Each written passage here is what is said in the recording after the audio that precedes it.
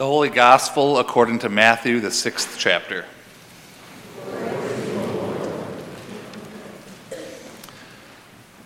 Jesus said to the disciples, "Beware of practicing your piety before others in order to be seen by them, for then you have no reward from your Father in heaven.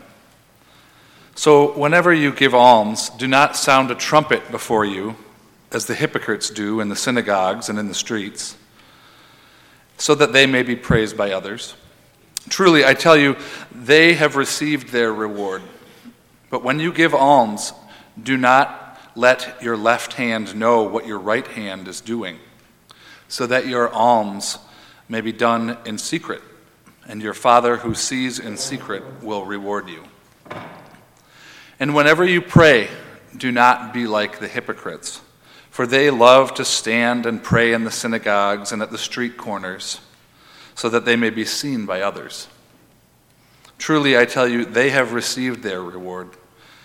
But whenever you pray, go into your room and shut the door, and pray to your Father who is in secret, and your Father who sees in secret will reward you. And whenever you fast, do not look dismal like the hypocrites, for they disfigure their faces so as to show others that they are fasting. Truly, I tell you, they have received their reward. But when you fast, put oil on your head and wash your face, so that your fasting may be seen not by others, but by your Father who is in secret. And your Father who sees in secret will reward you. Do not store up for yourselves treasures on earth, where moth and rust consume, and where thieves break in and steal. But store up for yourselves treasures in heaven, where neither moth nor rust consumes, and where thieves do not break in and steal. For where your treasure is, there your heart will be also." The Gospel of the Lord. Praise to you, O Christ.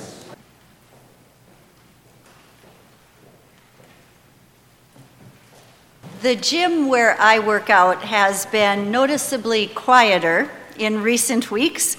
I haven't had to drive around the lot looking for a place to park or wander around the locker room looking for an open locker, nor have I had to come early to secure a bike for spin class or to find a place to lay out my yoga mat. And maybe best of all, there's been no waiting in line whatsoever for any of the equipment. Of course, it wasn't like that a few short weeks ago.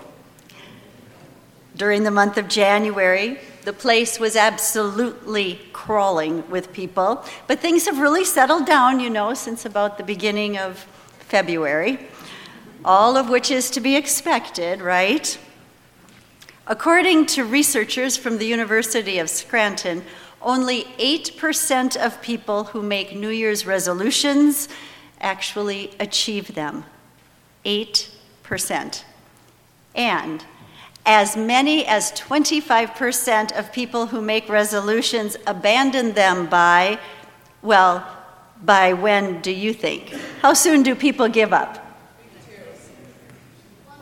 1 month, I'm hearing. They abandon them by the second week in January. After only 7 days, 1 in 4 people will already have given up.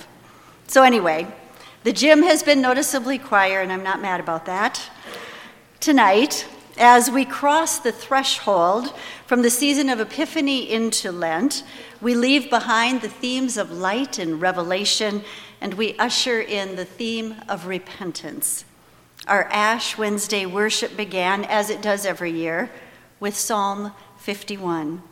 The words are most certainly familiar to you. We sing them regularly as part of our worship. "Create in me a clean heart, O God, and renew a right spirit within me. Cast me not away from your presence, and take not your Holy Spirit from me."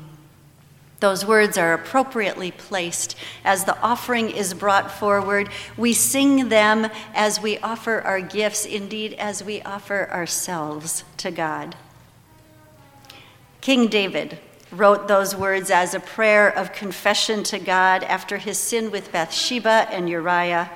But the context doesn't really matter because the confession itself is universal.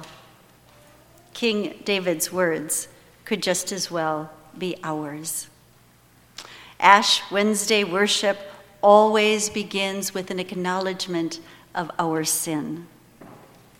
And then, just a few moments ago, an ashen cross was traced on your forehead, and these words were spoken to you.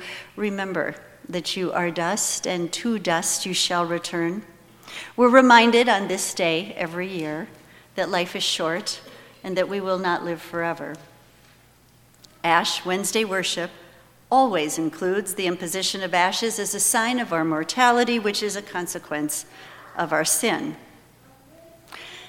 There's one more thing that we have done already in this service. You can find it on the front page of your worship folder. It comes just after Psalm 51 under the heading Exhortation.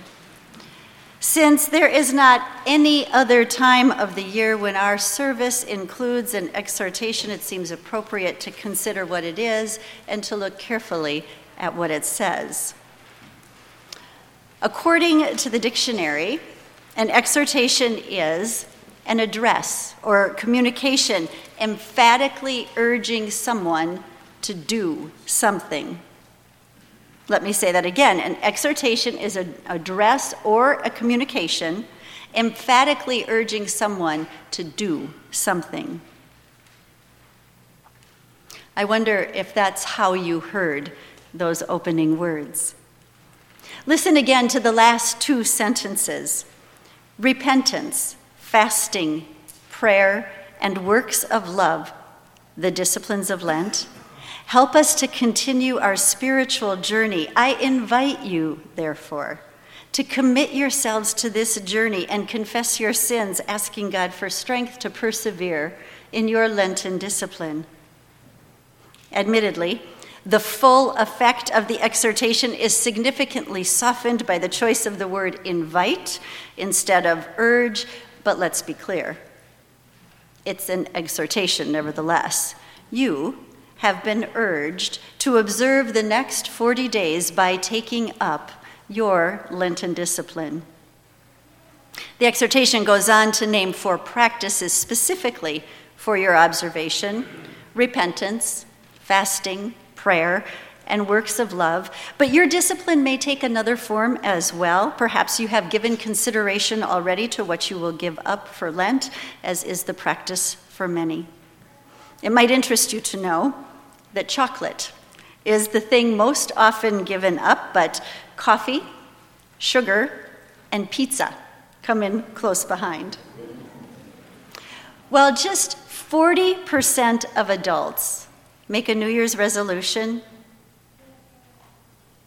I wonder how many of us will resolve to observe the season with a discipline this year. Also, I can't help but wonder, when we gather for worship again next Wednesday, how many of us who take up a discipline tonight will have abandoned it already? If the stats on New Year's resolutions are any indicator, then we could anticipate that 1 in 4 of us will have already given up by then. When I was Googling for the statistics in resolution, I noticed that there were a lot of articles, understandably, on how to keep your resolution. Interestingly, I found similar encouragement and support for keeping your Lenten disciplines. In fact, one ELCA congregation has published a substantial booklet that includes the exhortation, a history of Lent, extensive notes on each of the 4 disciplines, and worksheets to support you throughout the season. Available, obviously, because resolving to keep a discipline even for just 40 days is very hard work.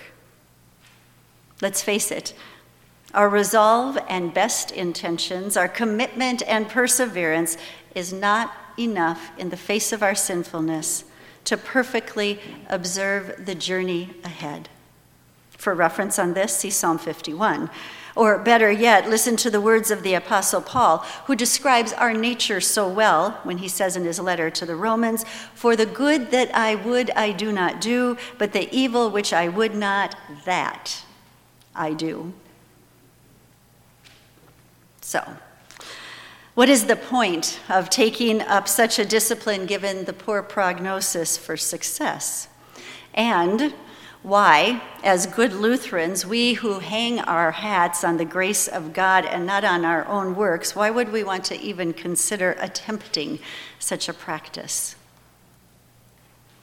The exhortation itself answers the question by saying that the disciplines help us to continue our spiritual journey. How? How is that? They do so by driving us to God. You see, by giving our attention to repentance and fasting and prayer and works of love throughout this season, we resist the things which drive us away from God. In other words, it's a turning, albeit imperfect, but a turning, nevertheless, of our hearts. And let me tell you this, our need before God is never so clear as when we understand that we cannot get this right. We cannot bridge the gap between us and God caused by sin. We cannot, no matter the strength of our resolve or the depth of our intent or the intensity of our commitment, satisfy our own deep need for salvation. But God can, and has, and does. Our resolutions to do better, to do more, to be better are fragile, imperfect, and fallible.